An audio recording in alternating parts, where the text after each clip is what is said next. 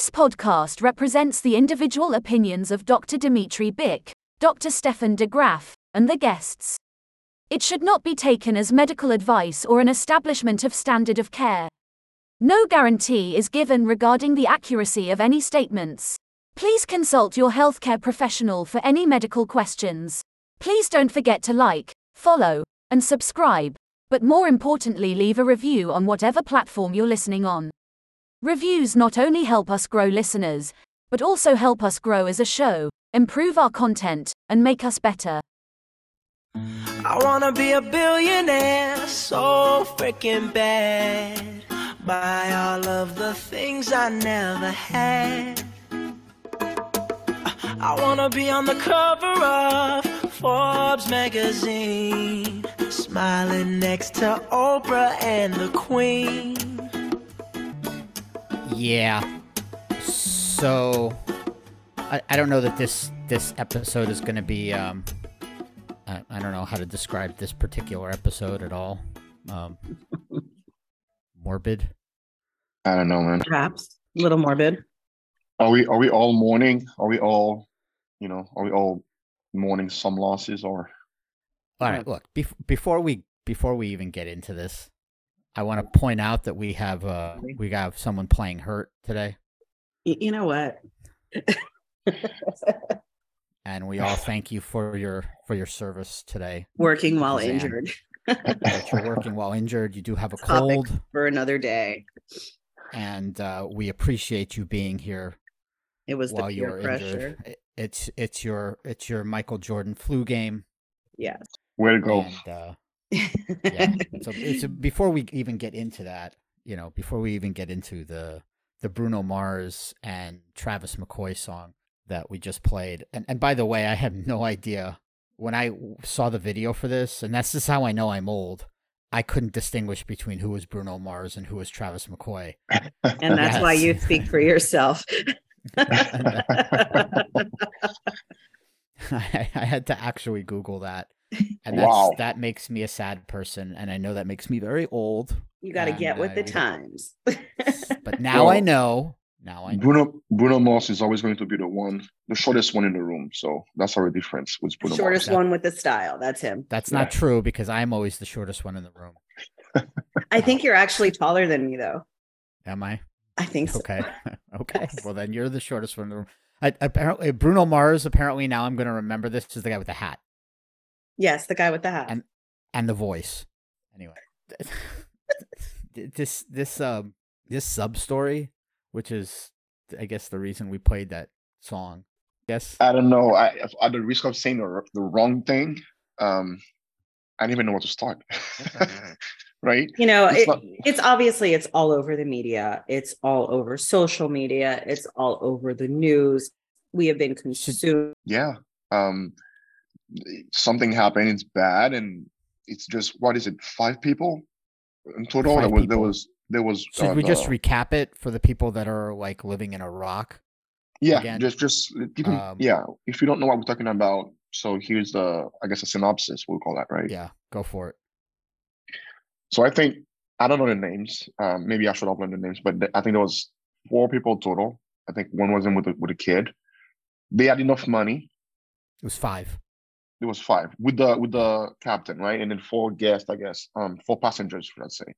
They had enough money to say, when somebody say they have FU money, so they have enough FU money to say, you know what, sounds like a great idea to get in that Coca-Cola can and get to the bottom of the ocean, just to see the Titanic, just to see the Titanic in the bottom, and as I'm thinking about it, I'm like, I've seen it on TV. I've seen documentaries. I've seen videographers, go down and film the remnants of the Titanic, right? They've seen cameras. They've seen, if you call it, I don't know, if somebody was filming it down there. But why do you have to be in proximity of the wreckage of the ship just to see it?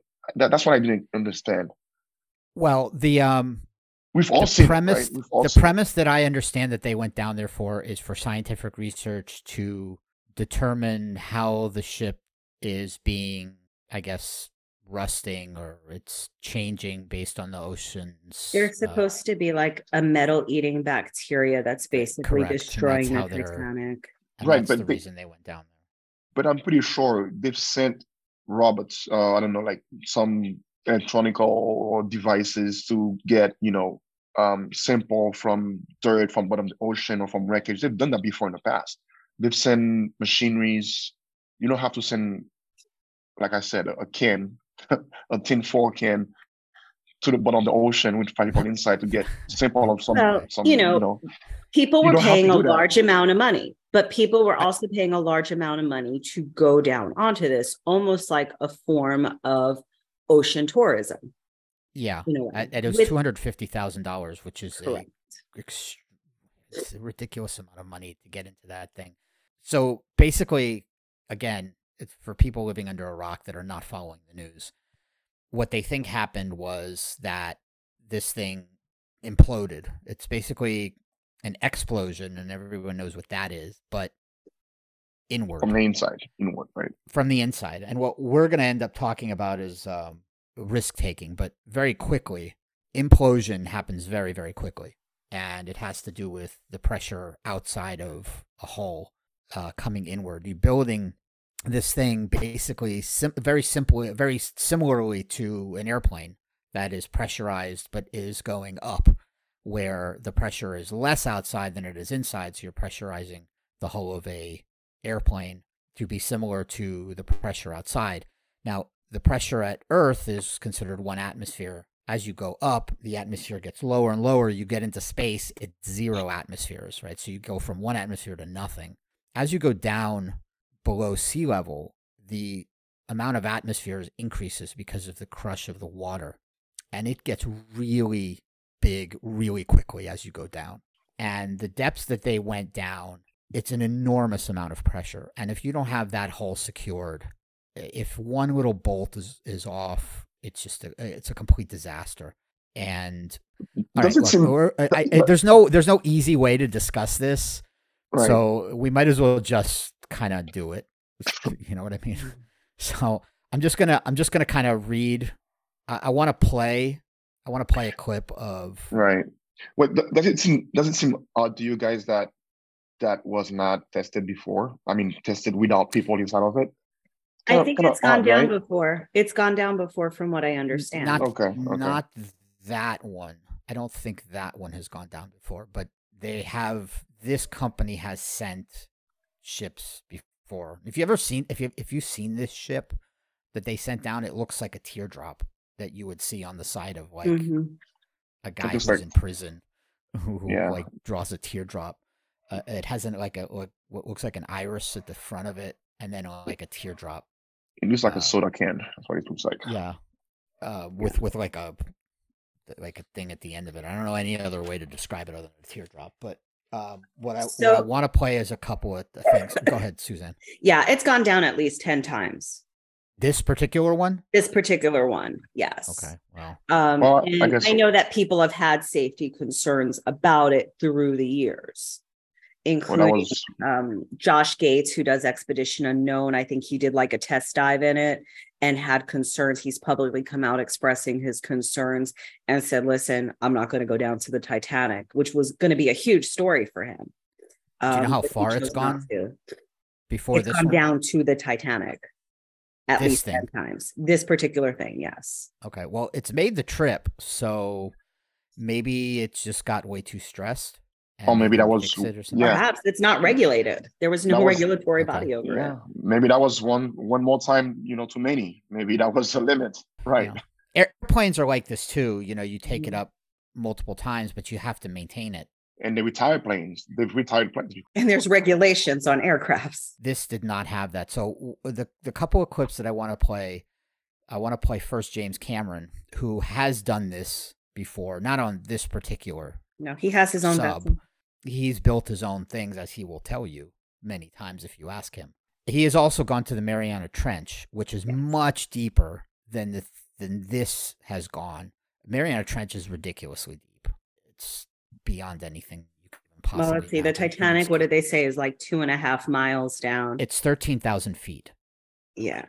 and the Mariana Trench is 35,000 feet. Wow. So you're talking about nearly 3 times the depth. Right. And the crush amount of pressure at that depth is unfathomable. But here's James Cameron talking about the concerns he had about this particular trip.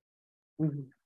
This was such a preventable tragedy. We've never had a tragedy like this in the entire history of deep submergence, deep diving. You have these, highly certified systems like Alvin at Woods Hole, which Bob is very familiar with. Even the Russian submersibles that I dove with, every 5 years they had to be reclassified and recertified, and so on. And you have all these legitimate deep diving operations around the world, and even most of the tourist operations around the world use certification from, let's say, ABS, the American Bureau of Shipping. And this particular outfit didn't do that. I had deep concerns about the technology that they were using, composite fiber wound filament hull, which I don't believe has any place in deep submergence. And I know a thing or two about the engineering that goes into subs. I designed and built my own sub and went, at one point 10 years ago, went 3 times deeper than Titanic at the Challenger Deep. So, it's all just engineering, and these are understood and known problems. The last thing somebody should be thinking about when they get into a sub to pay to go deep as a tourist or as a, like a lay explorer, they shouldn't have to worry about the sub that they're in. You got that right, James. You shouldn't have to worry about the sub that you're in. No. All right. So, which there were concerns from the, there was a father who took his 19-year-old son down here. They were both victims of this, obviously, but there was a lot of reports that the 19-year-old was scared to go. That he didn't want to go. It was it was a Father's Day. Father's Day gift. Mm-hmm. That he did it for his Father's Day. Yeah. Very quickly, from a cognitive perspective, because we are mental health professionals, an implosion happens when the hull cannot sustain the amount of pressure that's coming in from behind, from the outside, right? The pressure inside is breached. Right. So that process takes about 1 millisecond. So you're basically saying they did not suffer, like that. Their brain couldn't process it. Our brain doesn't have time to process something that fast. I don't know if they didn't suffer or not, but I think I guess the process of implosion takes 1 millisecond. The cognitive cycle of the brain. This is from a research study in 2011 by Maddle, colleague. The perception recognition of the brain, which means that the brain perceives something happening on an unconscious level, takes 80 to 100 milliseconds from the time of a stimulant. So 1 millisecond the implosion takes. The brain doesn't even process the perception of something for 80 to 100 milliseconds. The conscious perception of it is 200 to 280 milliseconds from the point of stimulus. And an action, in other words, a conscious action to respond to a stimulus. Whatever reaction you have to the stimulus. You have to that would be 60 to 110 milliseconds from the point of conscious perception. So it's not going to be for another 300, 350 milliseconds after. So the total cognitive cycle is about 260 to 390 milliseconds. That thing took 1 millisecond. 1 millisecond, right. So, we would hope that there was no suffering. Obviously, the brain did not have time to process it. Right. But it is tragic. Right. But suffering, like Dimitri said, it's kind of subjective, right? Did they know they were lost, for a couple of days? Did they know the oxygen tank was going down? To me, that's the question. That's the question. Did they have to know. They had to know that they have little oxygen left, for example. They have meters. Apparently the implosion happened. It happened way before descent. That. It happened way before it happened Sunday. It happened before that. That's right. We found it a few days later. We don't know when it happened. That's right. They believe that it happened as they were going down. Yeah. And it failed. I want to read a tweet by Ollie London, who is a TV reporter. Ollie London TV. I don't know if she's a reporter or not, but this is she's quoting a nuclear sub-officer, Dave Corley. She basically reiterated what I said about the cognitive cycle and then added, the air inside a sub has a fairly high concentration of hydrocarbon vapors. When the hull collapses, it behaves like a very large piston on a very large diesel engine. The air auto-ignites and an explosion follows the initial rapid implosion. A large blob of fat that would be humans incinerates and are turned to ash and dust quicker than you can blink your eye. So essentially what she's saying is that everyone in there was basically fried in about 1 millisecond. Yeah. So your not suffering thing probably holds. There were also some evidence that came out yesterday that there were some sensors that had gone off to say that there was something happening, perhaps a crack in the hull, it was being breached, and there was some evidence to show that they attempted to ascend. Okay, so that's we're going to get an expert coming in later on as a guest to talk about, he's a software engineer, to talk about, what could have gone wrong, some of the engineering, some of the software that might have been on that thing, because apparently they had a PlayStation controller running this thing. And I want to ask him all kinds of questions about that. So we're going to leave the technical stuff to him, but I want to talk about risk taking. Would you guys do it? No. Forget about the dollar amount. If you had the money, I wouldn't do that. I would go to space. I would go to space as well, more so than going to the Titanic. Only because that is. We've been doing it for like so many years now. I trust NASA. Well, NASA isn't really sending them out anymore. Now it's Elon Musk, and now it's Boeing. Well, they're the ones that are sending. I don't trust Elon Musk, but I trust a lot of people do because they're going up. If NASA was the one sending me, I would go with NASA. Yeah, even though they have a record of losing people, I would trust that they know what they're doing more than. I think it's plus regulated. It's something I'm more interested in. Well, that too, but I think it's more. It's also more interesting. So if I ended up in a fiery blaze, a mile above Earth, I would be more willing to do that than. Although you wouldn't die instantly like you would. You know what? The ocean. I'm okay. I'm okay right here where I am on Earth. I'm good.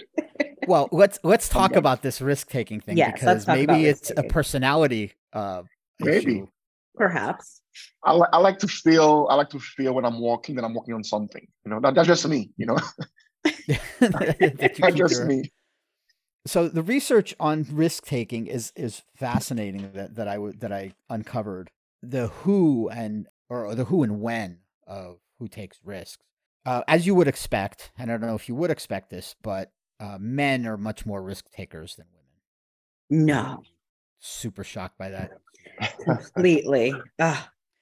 But there are domains to risk taking. So there's different kinds of risk taking. There's financial, recreational, ethical, stuff like that. Women tend to take more risks in social and career, whereas men take more financial, recreational, and ethical risks.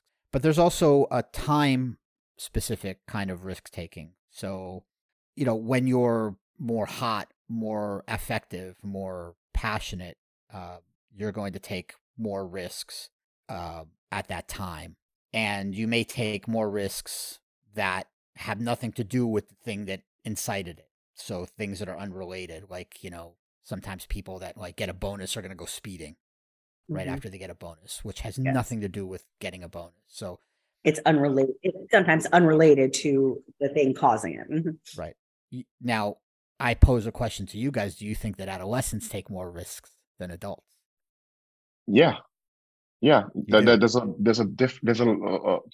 plethora of reason why, we always say as you grow, from being a child to adolescent, you still in your formative years, your frontal lobe is still not fully developed. And your frontal lobe is where you get the filtering, right? You get disinhibited when you have a lesion in your frontal lobe. So that means the impulse you have control. No brake. Right. It's an impulse control. You have no brakes. So that's what happens when elderly patients, when they have some TBI, for example, in that region, they start acting impulsively, either verbally or physically, being aggressive. Or you'll see hypersexuality that occurs exactly with the elderly nursing homes with dementia. Exactly. So adolescent teens, they don't have that part of their brain fully formed. So yes, I would say being impulsive, being reckless is part of growing up, right? That's why you say, oh, it's a kid or it's a teen, whatever. So the answer to that is yes and no. Okay. They probably take risks in different ways than that of adults. In affective decisions, in other words, emotional decisions, based. yes, they Right, are right. more risky. But in decisions that are cold, in other words, that have no emotional attachment to them, they actually make decisions exactly the same way adults do. And this was proved in something called a Columbia card task, which is a task. I don't know if you're familiar with this, Suzanne, because this is in your realm, testing, psychological testing. Do you want to describe what this is? You have the results of it, so I'm going to let you go ahead and do that. But I do want to add something about the affectively based decisions when you're done with that. Okay. So the Columbia card task, you get 32 cards and you turn over each card. There's a hot version, a cold version. The hot version is you turn over a card. And when you turn over a card, it's either a positive or negative card. If you turn over a positive card, you get money or points. And you choose whether or not you want to turn over another card. And if you turn over another positive card, you get more points, and it incentivizes you to turn over more cards.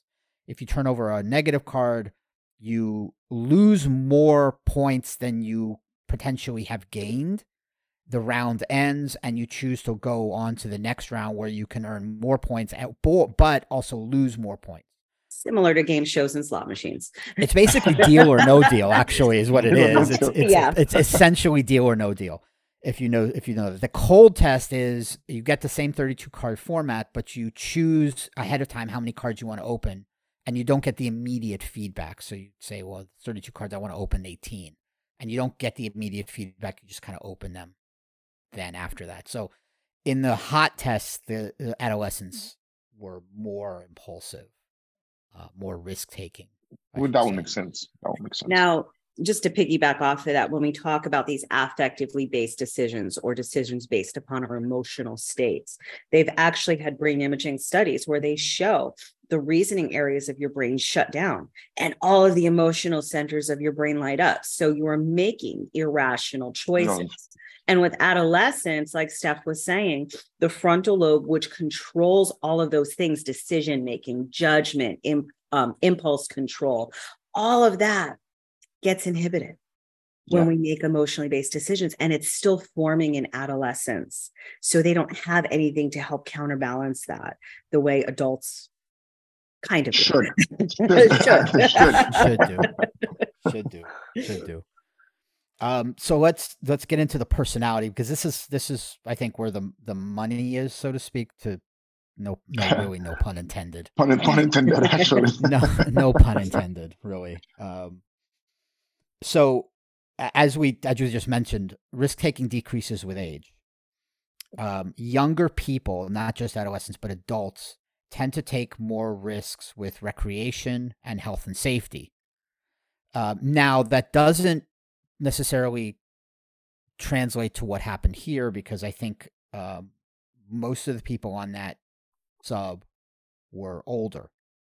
But it may, again, we don't know these people personally, and we don't really know their background. So we're not talking about the people on this sub specifically. These are just general frameworks of personality based on research. Okay, so this has nothing to do with those people on the sub. We don't have no idea who they are. No. From a personality standpoint. Okay. So personality traits that tend to be more risky. I mean, can we guess? I mean, I don't know. Do you want to guess? I have what I want to ask you is, from an organizational size perspective. So people that work in companies that are small companies, do they take more risks? Where do you think that they take more risks as far as health and safety? Do they take more or less risks with their health? I would say probably more, right? Because they have to aspire to overdo or to overachieve.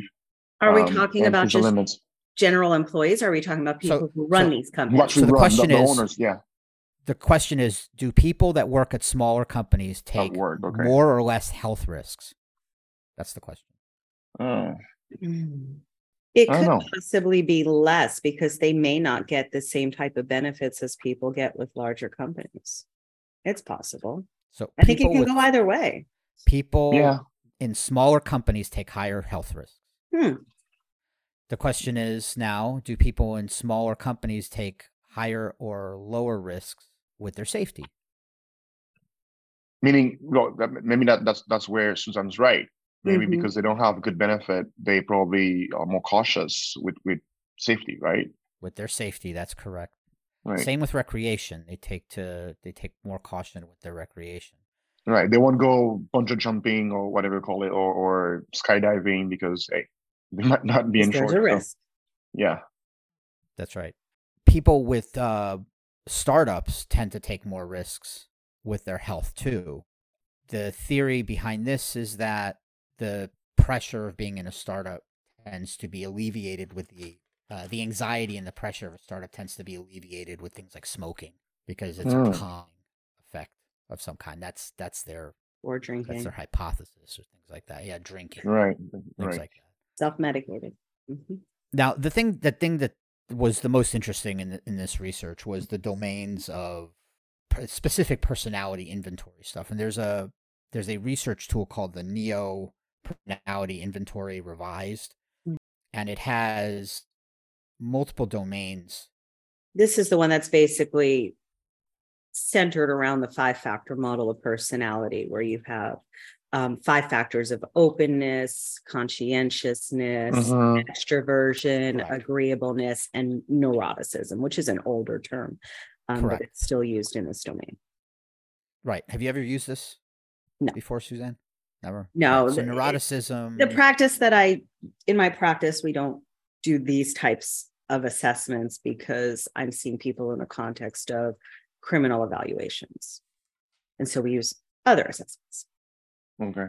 Are these personality tests or style, are they the same thing as what we call sometimes in organizational psychology, the archetypes, the archetypes model, based on Carl Jung, Jungian theories, where they give you kind of style of person that you would be in what setting and what you'd be good for? Well, with the Jungian theory, that's based upon like the Myers-Briggs type indicator, which is another assessment that gets used. And like the assessment that Dimitri's talking about as well, a lot of this is used in vocational type settings where people are trying to figure out what kind of job they would be good for, or training, however it goes. With Carl Jung, the archetypes, he does talk about introversion and extroversion, which is one of the factors that goes into this particular one that Dimitri's talking about, but it has other components to it as well. Sure. With regards to safety, okay, these are people that take more risks when it comes to their safety. All right. People that are more action adventure oriented. I could see that. Yeah. People that are openness to values, psychologically liberal, is the way it's described in the test. It's described as psychologically liberalism or tolerance to ambiguity. So the more tolerant you are to ambiguity, the more likely you are to be risky with your safety. A fast-paced life, excitement-seeking, male sex, as we discussed. So that was it for safety. For recreation, again, action, adventure, explorer, openness to values, psychologically liberalism, tolerance to ambiguity, fast-paced life. These are all kind of similar, right? Excitement seeking, right. Male sex, and health. Openness to values, psychological liberalism, tolerance to ambiguity, fast-paced life, excitement seeking, male sex again, modesty, which is recreational risk, and this health risk, again, openness to values, psychological liberalism, tolerance to ambiguity, fast-paced life, excitement seeking, impulsivity, depression, what they call competence or self-efficacy in the test. Now, there's also the flip side of this. What people are less likely to seek safety risk? So these people are less likely to seek safety risk. People that are less competitive, people with high levels of anxiety, people that are more straightforward and have a higher morality, people that make more or less spontaneous decisions, people with altruism, higher altruism, self-discipline, people that are less likely to take recreational risks, people that are less competitive, more anxious. Mm-hmm. Mm-hmm. These all sound about right? More or less gregarious. Well, it's kind of like exact opposite. Achievement striving. These are the domains. People that are less likely to take health risks. Straightforward in morality, again. These are the domains. People that scored high in sympathy, dutifulness, and obligation. These are less likely to take health risks. And order and organization. Yeah. Sounds about right. Yes. Well, we don't know, again, to go back to the beginning, we don't know what kind of people were in that sub. Right? We don't know. And we're not talking about them. We're not going to. Yeah. This right. is general risk taking. In general, we know that people will take risks depending on the situations, but things like anxiety, empathy for others, sympathy, all of those things do come into play as to whether or not a person will engage in more risk-taking behavior. And like Dimitri said, there's different kinds of risks, right? You have health risk and whatnot. But the other thing I want to draw attention to is, we talked about the billionaires and we talked about, quote unquote, the rich people risk, right? We're going down in a submarine. We're self-propelling down to the Titanic. And unfortunately, it ended very tragically and 5 people lost their lives. But on the other end of that spectrum, we also have hundreds of refugees that were lost off the coast of Greece, and people were missing, and they're still missing. And people were heard screaming, hanging on to things for dear life. But those refugees, those hundreds of refugees, also took a risk, right? They wanted a better life for themselves. And that also ended in tragedy as well. And so we see this dichotomy of, the billionaires risk-taking versus the less economically fortunate, less financially fortunate risk-taking. And the media has not given much attention to those refugees that have been lost off the coast of Greece. But unlike the billionaires and how we talked about their cognitive processing, the people off the coast of Greece were well aware of what was happening as they died. Yeah. And some are continue to be missing. And you're right on that spectrum. You could actually, Dimitri mentioned recreational risk and also safety risk, right? You can see in both incidents, one of them was purely recreational. There was no need for it. There was nothing needed to be done. Just like, I'm going to pay for that, right? And the other end of the spectrum with the refugees, there was a safety risk taking, right? But because it needed to, like you mentioned, looking for a better life, they had to. It wasn't a choice. And you're right. And it's kind of, I won't say, I don't know the media logic behind covering the billionaires more than the refugee. I would never understand it. But if you want to put in a balance, it does sound like the scale, tip towards more the refugees dying at sea, right? Hundreds of them dying at sea, than 5 people paying for an adventure, if you will. I don't get the reasoning behind the media coverage. I don't think you could ever explain to me why it warranted so much attention compared to the refugees. I wanna be a billionaire so freaking bad. Buy all of the things I never had. I wanna be on the cover of Forbes magazine, smiling next to Oprah and the Queen. All right. Our guest today, Travis Jennings from the Bar Banter podcast, which is an excellent podcast. If you guys have not heard of this, you guys need to listen to this. They talk about all kinds of random stuff. It's absolutely hilarious. I think the last podcast that they just put out this week, they were talking about which fish dishes should be abolished. And the only correct answer to that is every single fish dish that's cooked should be completely abolished. The only thing that should be allowed is sushi and Nova Lox on bagels. I don't care what anyone has to say. They're all wrong. I delete all of them. They should all be deleted, except those 2 things.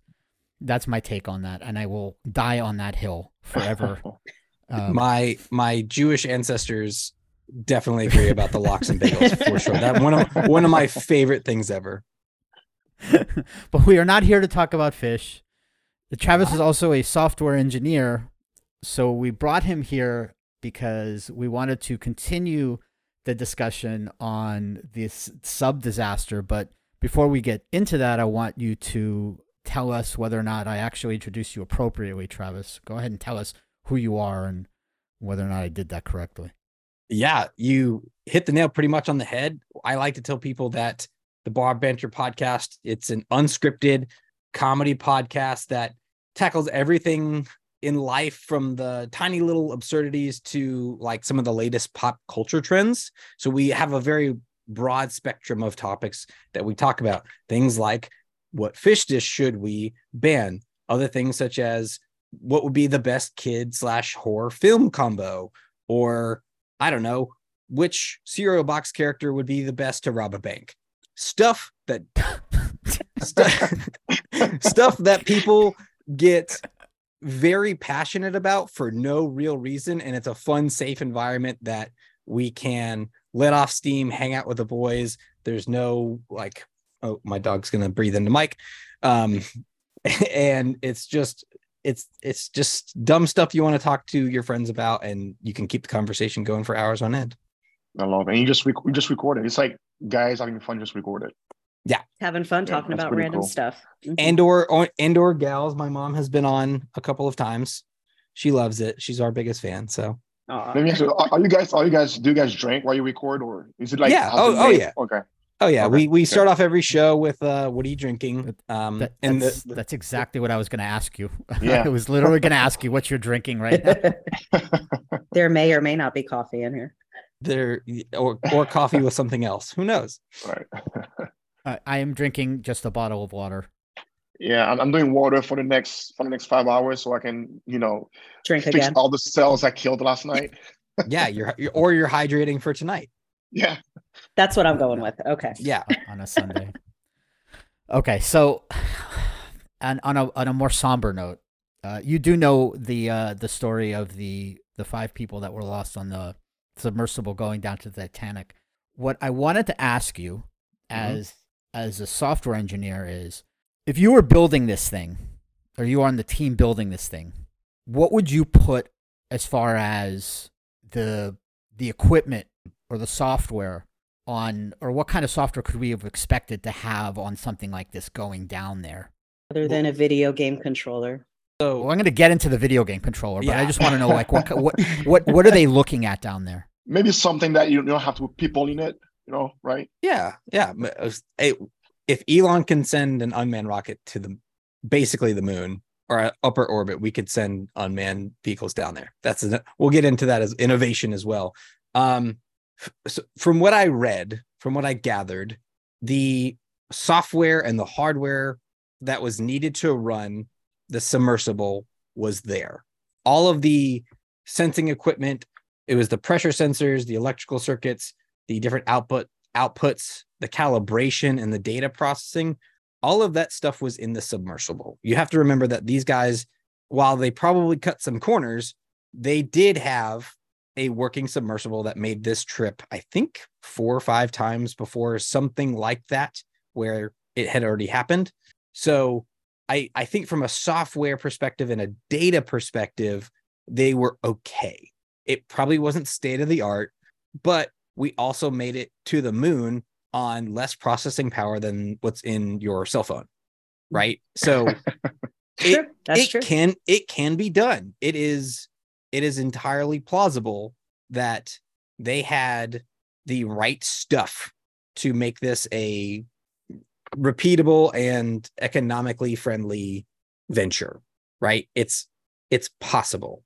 So I don't know if that answers your question. I can go into more about what probably went wrong from that end, but I'm going to catch you at economically. Why these 4 billionaires would worry about going on cheap, not well done or done enough so we can go there, not sort of the art kind of, vessel?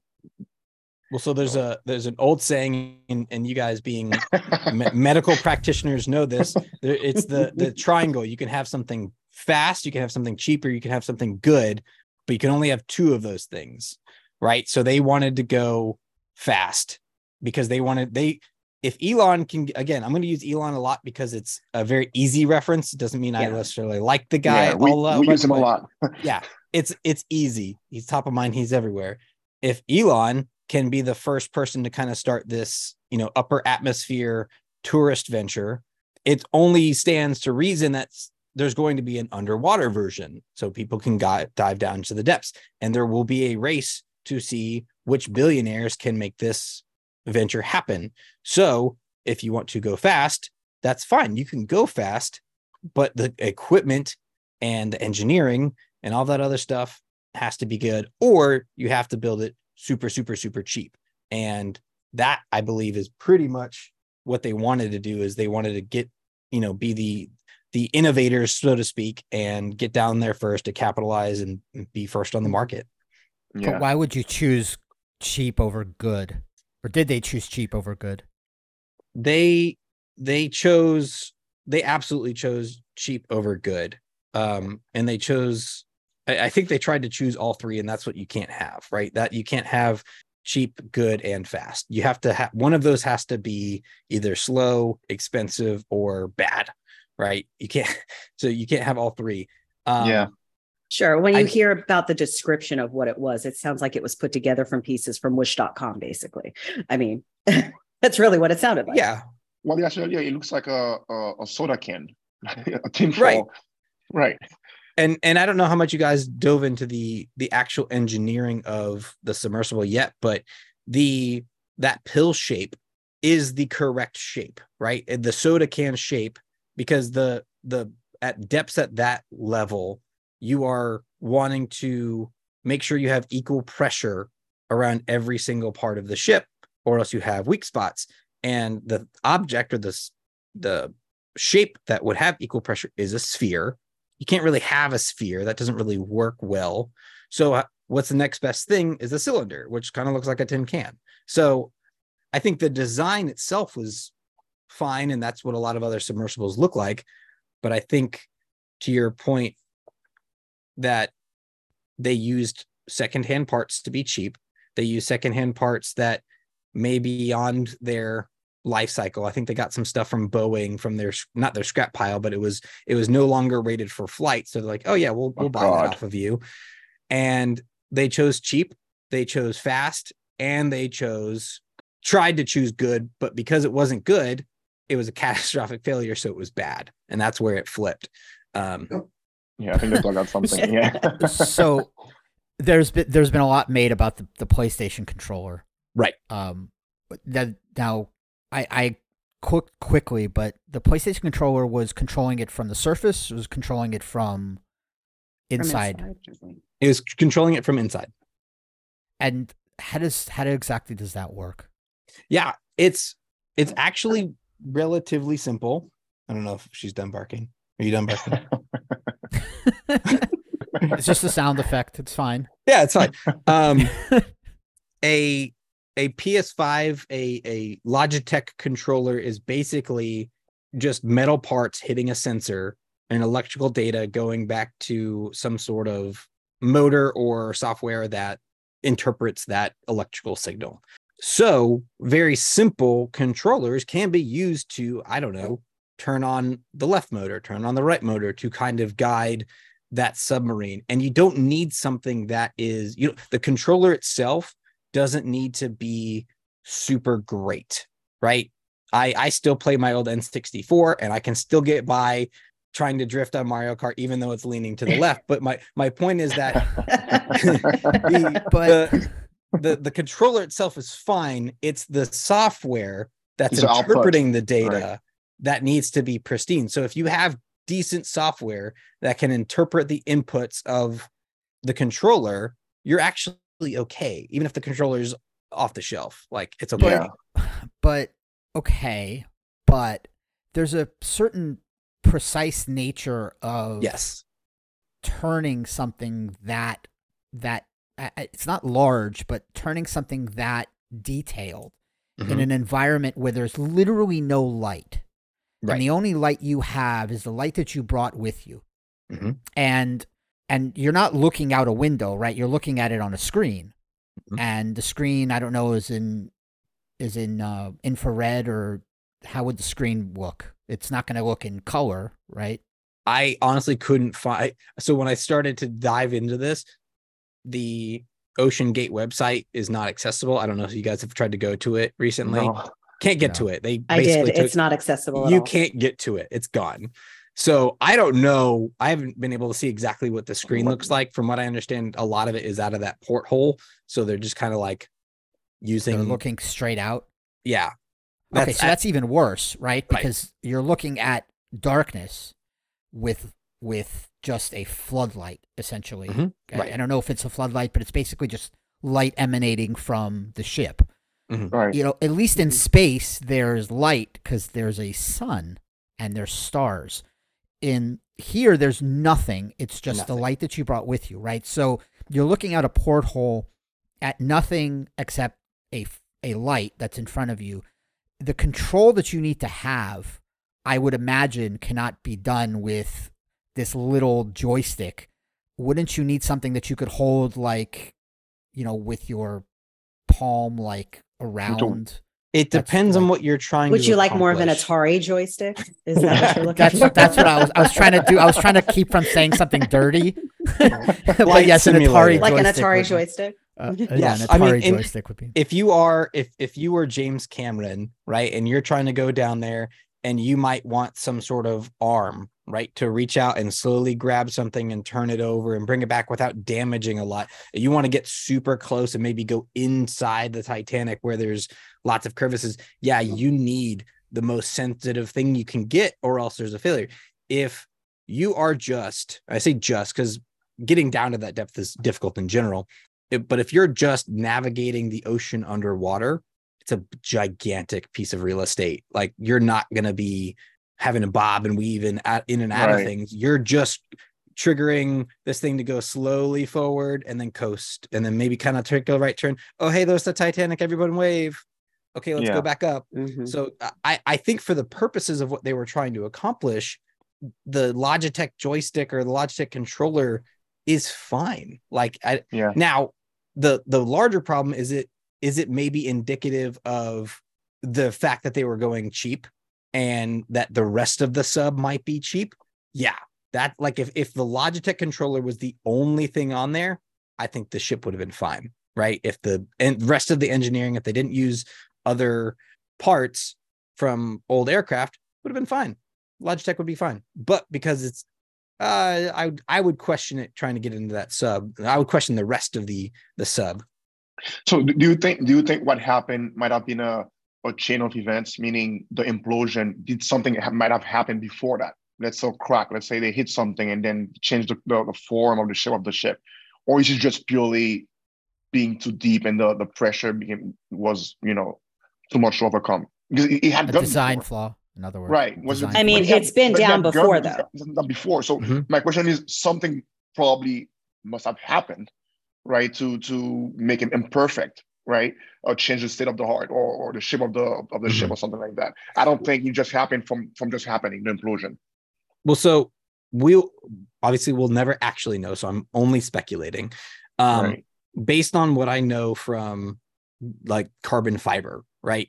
It's been proven. I read a paper the other day that says carbon fiber can withstand that amount of pressure and could be, emphasis on the could, a viable material to use on a submersible down 3,500 feet. Is that what it was? Something like that? Meters, yeah.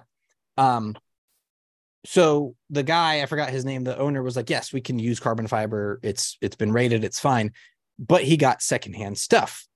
It's been stressed already. It's already been under this pressure. So, and then they went down 5 times. They're probably not doing we know they weren't doing the diligent testing. We know they weren't doing all of the, I don't want to say red tape, but they weren't going through all of the different procedures needed to actually make sure that the sub was safe. He admitted that.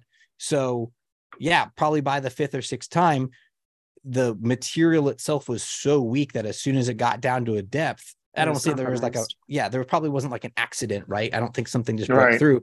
I think it was just, it's the material's old and worn and tired and just collapsed in on itself. that was an implosion that Travis did. Like, is that it sounds like Amazing. Sucking sound. Yeah, like a slurping. It's basically just all of everything. The new just implosion noise.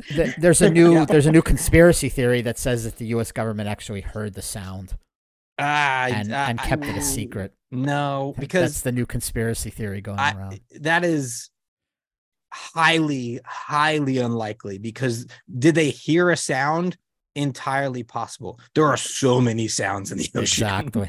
That's why it's a conspiracy theory, right? Right. They're not talking about those sounds they were hearing every 30 minutes either anymore.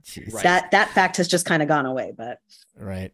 All right. Yeah. So I want to play these couple of clips.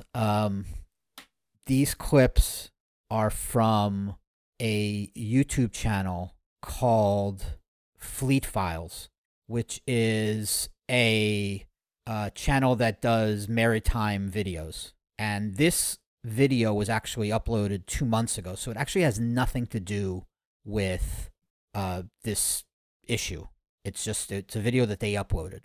The channel describes themselves as a channel that explores the intricacies of the world at sea and the daily lives of sailors to the latest advancements in technology. So they are a maritime channel. So if you want to check them out, it's called Fleet Files, @Fleet Files on YouTube. So these are a couple of clips from this video. This is a clip of what happens to a hull when it reaches a submarine hull when it reaches crush depth. Crush depth is the depth that a ship reaches when the outer pressure of the water is more than the pressure that the actual structure can take. So this is what happens. The submarine disintegrates into scrap metal when submerged to crush depth. Pipes and fittings would fail as the submarine got closer to its crush depth, and then the hull would groan and creak before imploding and killing everyone on board in a matter of seconds. Instead of slowly seeping in, the water rushes in, either trapping the air within in a bubble at one end of the boat or generating so much heat that the boat implodes and kills everyone inside. Body parts and fuel oil are among the debris that rises to the top. Very chilling. You got that right. Yeah. And then I wanted to play a second clip, which is even worse than the first one, of what actually happens to people inside of this submarine when this happens. And then I want to ask you, the reason I'm playing this not because I want to be morbid and gross. I actually have a real question about this, but I wanted to play it for context so that the question makes sense. So this is what happens to the crew.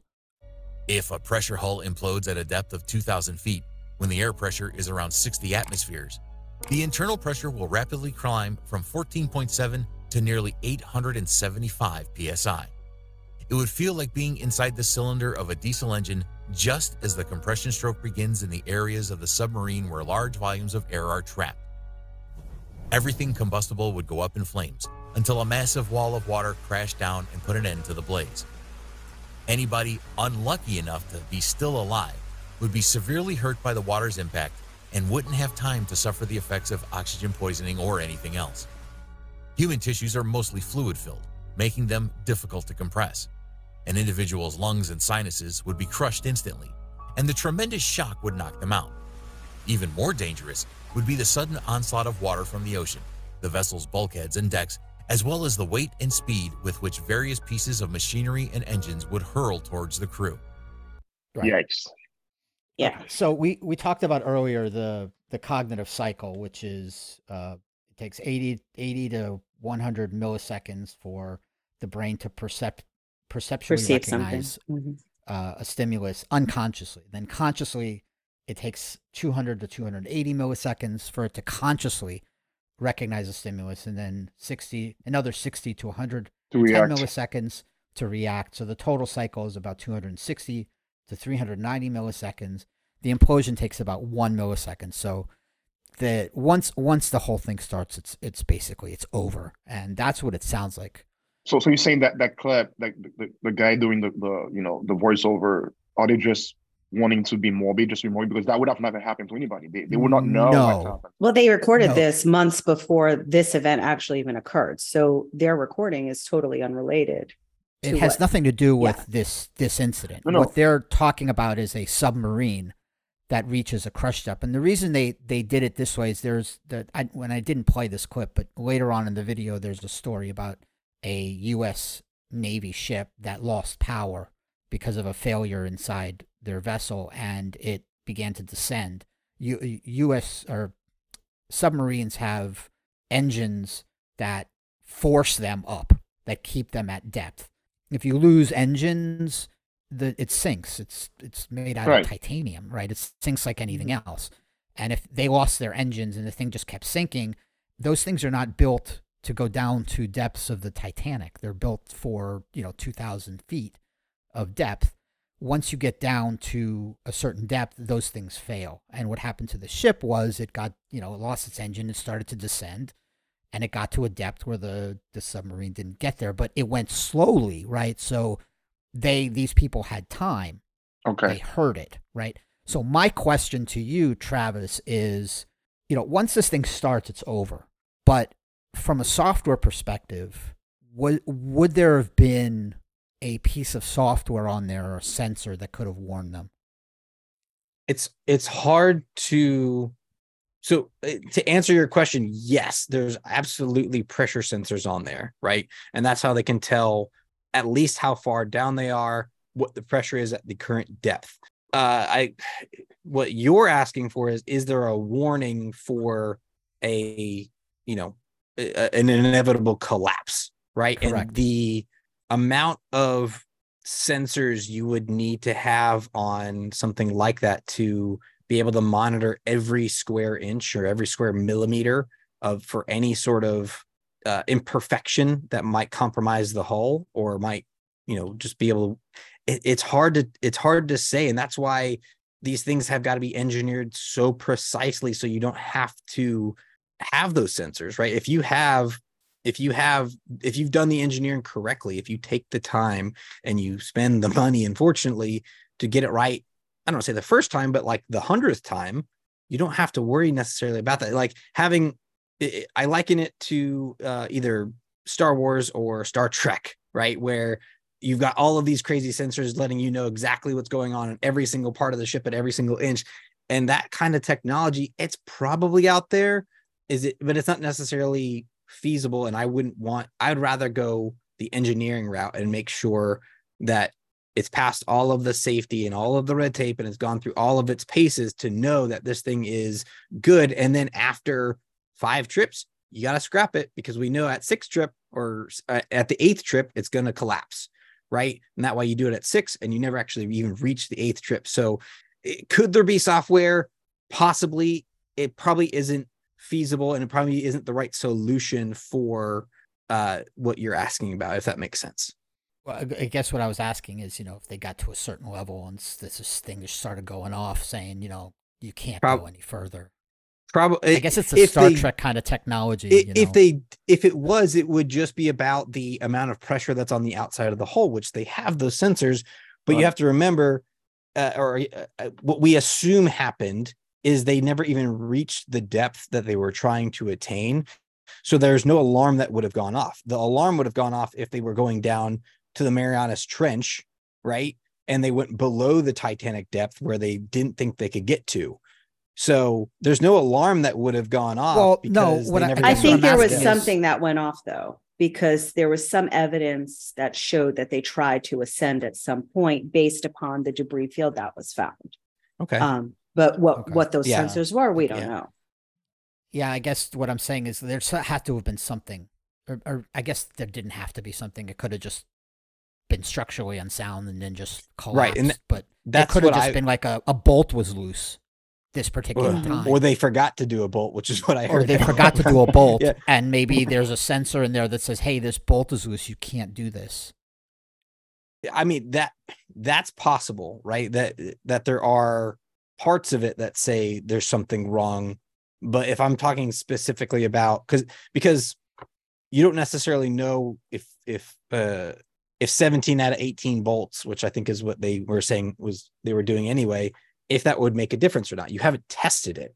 So there's no sensor to put on there because they didn't go through the rigorous testing, because that's, I mean, they're not regulated, so they don't have to go through all of the hoops like the space program is doing, like Elon Musk, like Boeing, etc. I assume they heard the creaking, right? The video even talked about hearing the creaking. Something was like clearly, maybe there's a crack in the glass, on the outside, and you see it in the movies, it kind of spider webs across. Right. Like, oh man, and then it's like they're like, Right. go up, and then It's instantly instant. gone. Yeah. Like they saw it coming. So it wasn't something that happened without just having a casual conversation, right? Yeah. Right. They probably saw it within seconds, though. I would The assume. warning would have been too late at that point anyway, Right. because of how far they were under and the amount of pressure. Yeah. All right. So we're not going to end this way because this is just chilling to end this way. So we're going to end Without a on doubt. a much happier note. We're going to play a game with you that we like to play with our guests called Psyched Up or Psyched Out. Let's do it. It's sort of like the game that you guys play on your podcast, which is Would You Rather? Where you guys you guys give each other, I guess you guys use ChatGPT to do this. You guys give each other, would you rather be this or would you rather be that? Which, shout out to ChatGPT, because I was starting to run out of would you rather questions. Like, we had done it 20 episodes or so without it.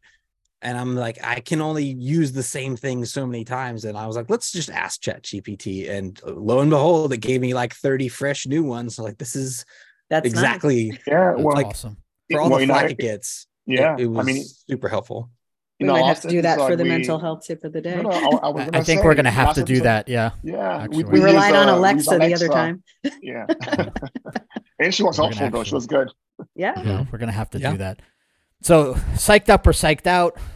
I think you know the way this works. So, here we go. Your friend Elon, but this is a shout out to him. Would you be willing to spend $44 billion on an app to make yourself feel more popular? Psyched up or psyched out?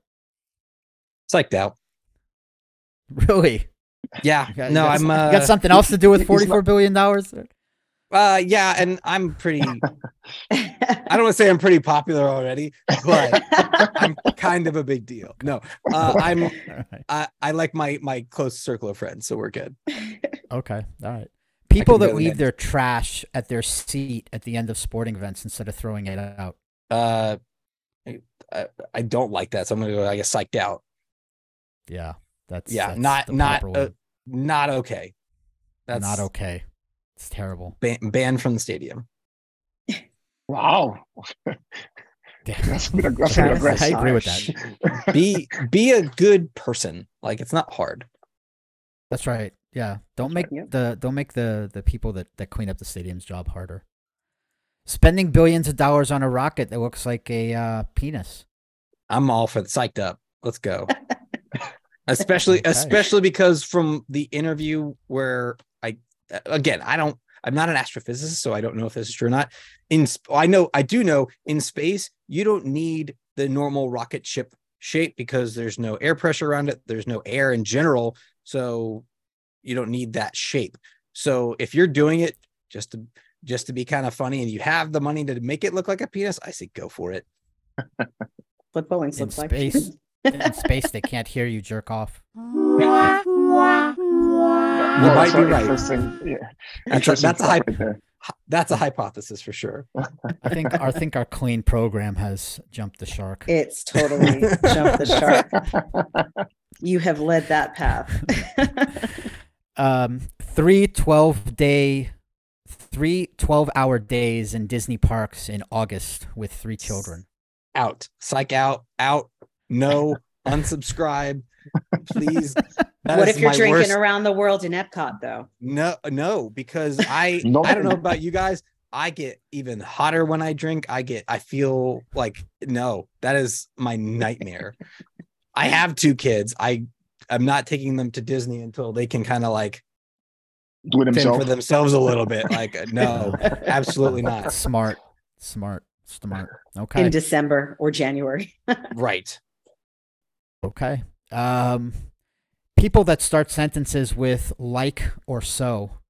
I would like to be in the middle because there's something. That's not the way this game works. I know. I'm going to be psyched neutral. Or you're psyched out. I'll go psyched up because while it can be annoying, there is something to be said about needing to prime your brain in order to form your sentence, unless you're actively working. If you're giving a presentation, psyched out. Normal conversation, psyched up. It's fine. I get it. I like it. I have to edit out so many likes and ums on our podcast. It's fine.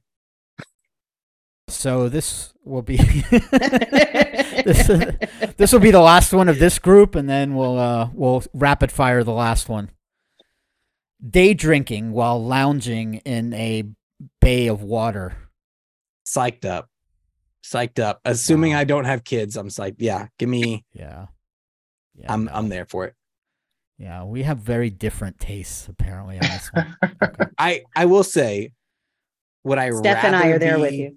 I'm right there with you. Will I do that? Yes. Will I enjoy it? Yes. Would I rather be not in a hot environment and day drinking? Yes. I would rather be in an air conditioned environment and day drink. So, but Yeah, if we're going to a lake, I'm there for it. If you're on the water, there's a breeze. If you know water, right? Yeah. I mean, Okay. All right, and the final group of psyched up or psyched out. This is the risk-taking group. Rapid fire, psyched up or psyched out. Going down in a sub or a submarine.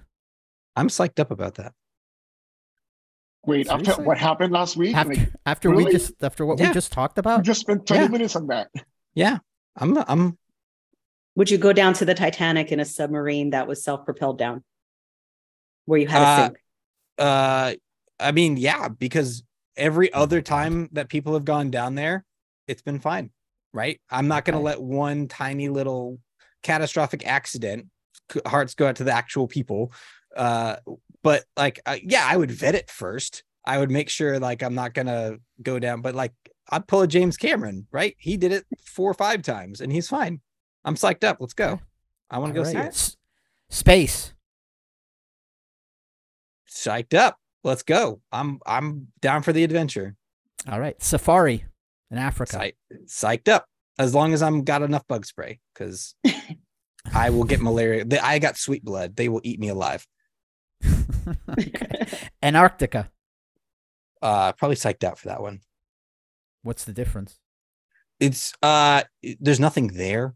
Like it's just I've seen ice, right? I don't know what's I've done that. I haven't seen wild animals that much. I haven't seen what's below the sea. I haven't seen what the earth looks like from space. I've seen ice. It's fine. Can't see anything below the sea. It's pitch black down well, there would be a light. Light. They've seen the Titanic. Oh, God. Okay. Like it's a thing. Around the world in a carrack ship in the 16th century. Out. No. Psych out. No. All right. I'll get scurvy real quick. And I don't like orange juice. And the last one, climbing Mount Everest. Psych out. No. Only because of if I'm psych up if I was able to get my equipment back. Because while I'm not like a super diehard conservative conservationist, the amount of stuff that's up on top of Mount Everest right now, because it takes too much effort to get it back, because of that reason, I'd be out. But if it was easy to get the stuff back down, this isn't an if thing. This is a psyched up or psyched out. That's why. Well, then I'm out. You need a qualifier. Yeah. Okay. It sounds like you're a warm weather kind of guy, because you said no to the 2 cold weather ones. I like the cold. I don't like freezing temperature ones. Okay. All right. I don't want to go to Antarctica when it's negative a bajillion degrees. You don't want want to go hang out with the penguins in the ice and everything, though. You can see penguins. You can see penguins in other places. Yeah, there's tropical penguins. Go to SeaWorld? What? Okay. Yeah. Okay. All right, Travis. Thank you very much for joining us. Everybody check out the Bar Banter podcast. Give us your socials real quick before we get you out of here. I got to look them up real quick because I don't know them off the top of my head. I have them written down somewhere. Thank you for being prepared for this, by the way. I appreciate that. God. You're so rude. He's about as prepared as we are, though, Demetrius. We do appreciate that.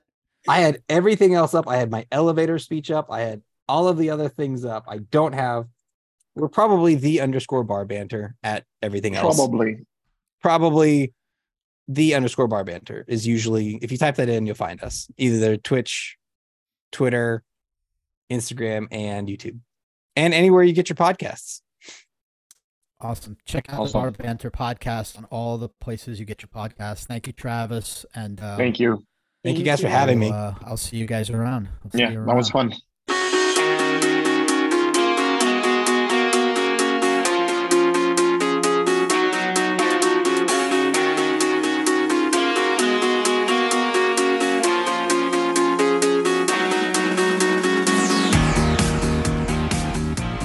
Mental health tip of the day time.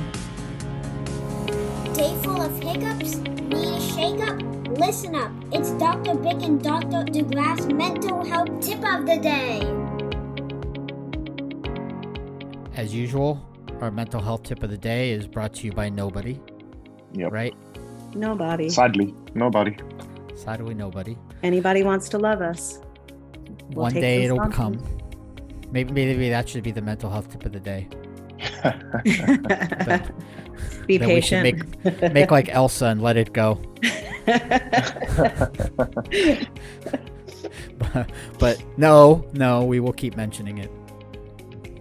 But the mental health tip of the day actually today is, you guys want to take it? Or you want me to do it? No, go for it. Go for it. Okay. This may not be feasible for some people, and we will acknowledge that fully, but the mental health tip of the day today is to disconnect. And we mean that from a technical standpoint. We are way too connected to cell phones, and I am fully aware that we're saying this on a podcast, which is a technology podcast that you're probably listening to on your phone through speakers of some kind, either through your headphones or through your car or something like that. But maybe, after you listen to this podcast, you turn your phone off.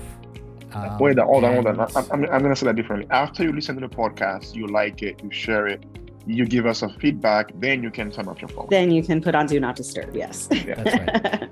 Maybe you disconnect from your phone for a little bit and you put it away for 6-8 hours, maybe even an entire day, and just kind of relax from it and find something else to do.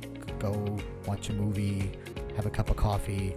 Just don't do technology for a little bit, because technology, as we've mentioned before, I believe, has increased attachment to anxiety and has caused us to increase our levels of anxiety with all the notifications and need to check our social medias and our emails and work more than we generally have worked in the past, because we tend to bring work home with us. It's harder to relax and put your mind at ease. Mm-hmm. And mindfulness is one of the things that we try to stress in our practices. But if we are constantly looking at our phone every 5 seconds, then that's hard to do. So if we just kind of turn the thing off and not just put it on vibrate, because that may even be worse, but actually turn it off, make it a brick, and then go, put it away so that we can't turn it back on, you'll find that you'll feel a little bit better.